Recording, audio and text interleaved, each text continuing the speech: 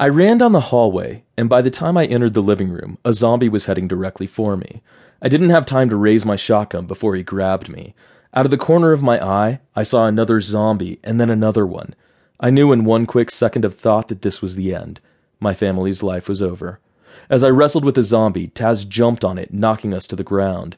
I quickly stood up, and I heard Kelly yell, "Duck, Tom, duck!" I dropped to the floor out of the zombie's hands. Immediately I heard a loud bang, bang, bang! My sister and Taz were now my saviors. Kelly had grabbed the shotgun that I had dropped to the floor and killed the zombies that had penetrated our fortress we had called home. Kelly was a great shot. We had always been avid hunters, shooting shotguns and bows and arrows on the farm.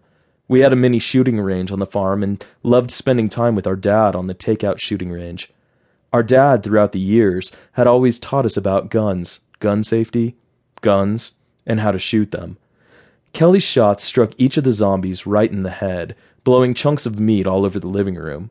We had to move fast and be careful not to touch any of the rotting flesh-filled carcasses or fluid which now scattered all over the room. Kelly threw the shotgun over to me. She quickly returned to get Mom.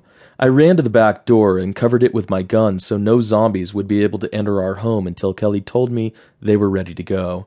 Kelly yelled, "Okay, we're ready!" I ran through the house and down the hallway to Mom's bedroom. Kelly had Mom in a standing position already. Kelly grabbed Mom's medicine while I held her under the arms to stabilize her. Kelly and I each took a side and held Mom under the arm, carefully guiding her down the hallway and through the living room.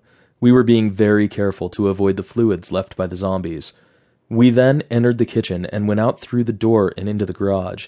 Kelly helped Mom into the front passenger seat of her Denali.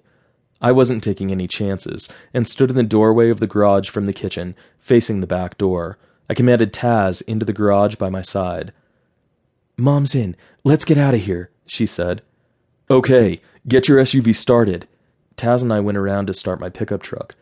I told Taz up, which is the command to have him enter the truck. Taz quickly complied. I started my vehicle just after Kelly had started hers. I gave her a thumbs up through the windows, to which she responded with a thumbs up. I went over to the garage door and pulled the release handle on the garage door. I had to pull the garage door up by hand since the electric to the garage was out. There were two zombies walking by in the driveway. They both heard the noise and smelled me.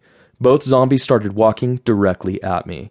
Kelly observed the zombies from her rearview mirror. She put her vehicle in reverse and punched the accelerator. Kelly's vehicle tires let out a squeal as her vehicle quickly exited the garage and ran over one of the zombies. I had a crowbar sitting next to the garage door. I grabbed it and swung the crowbar with all my might and hit the second zombie in the head. It fell to the ground, but wasn't dead.